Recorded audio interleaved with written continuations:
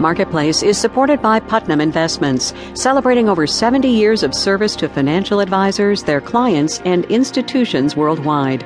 Putnam Investments, a world of investing. Produced in association with the University of Southern California. We use that stormy weather music enough already on the program lately, but I'm just saying, brace yourself for still more dark clouds on the economic horizon. The latest global forecast, sorry to say, is rather gloomy. From American Public Media, this is Marketplace. Marketplace is supported by Reputation.com, monitoring, protecting, and improving reputations online while deleting personal data from the Internet. Reputation.com.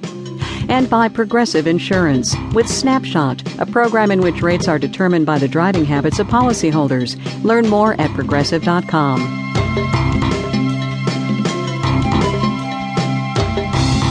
From the Frank Stanton Studios in Los Angeles, I'm Bob Moon in for Ryssdal. Glad to have you with us this Tuesday, the 20th of September.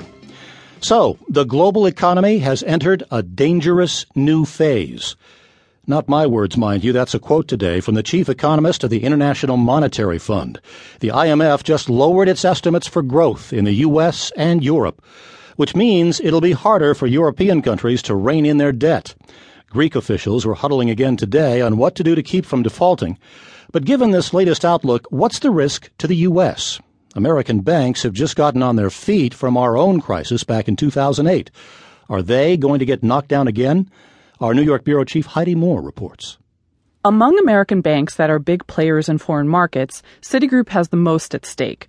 6 of every $10 it makes comes from overseas.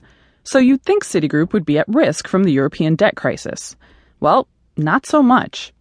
Europe's most troubled countries are Portugal, Ireland, Italy, Greece, and Spain. Citigroup has about $14 billion in loans to the governments and companies there. Got that? $14 billion. Now, here's some context. Citigroup's total assets are about $2 trillion. We know that the direct exposure to the European countries is fairly limited from the large U.S. banks, and it doesn't exist at the small U.S. financial institutions. That's Fred Cannon, head of research for Keefe, Bruyette & Woods. From a big picture standpoint, it looks like the U.S. banking system and economy should be somewhat insulated. But we could be part of the collateral damage if Europe's debt crisis makes executives and bankers worry about doing business there. Larry Cantor is the global head of research for Barclays Capital. He says this crisis isn't about banks yet. It's about governments. Investors are doubting the ability of some of these countries to make good on their debt. That's a bad thing.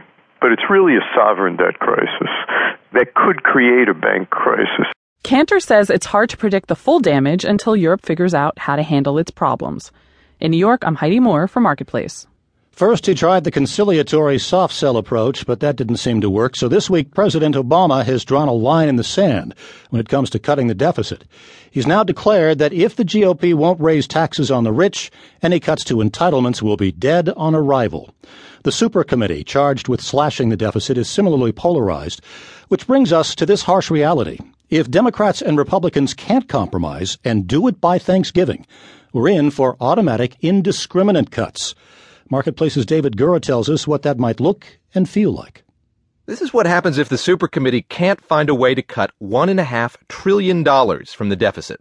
A straight across-the-board slash that'll be split evenly between defense and non-defense programs. That's Ryan McConaughey. He's with a centrist think tank called Third Way. You really take a buzzsaw to the budget, and wasteful programs and worthwhile ones get cut just the same. McConaughey says if there's no deal, a lot is at risk. Salaries for Border Patrol agents and food inspectors, funding for schools and highways, and for the military. Todd Harrison is with the Center for Strategic and Budgetary Assessments. We're looking at pretty steep and pretty abrupt cuts in things like acquisition funding for weapon systems. The Pentagon could scale back on peacetime operations. It could limit the flights pilots take and how long ships stay at sea. Right now, it's hard to say what would take the biggest hit, but we do know some things are safe.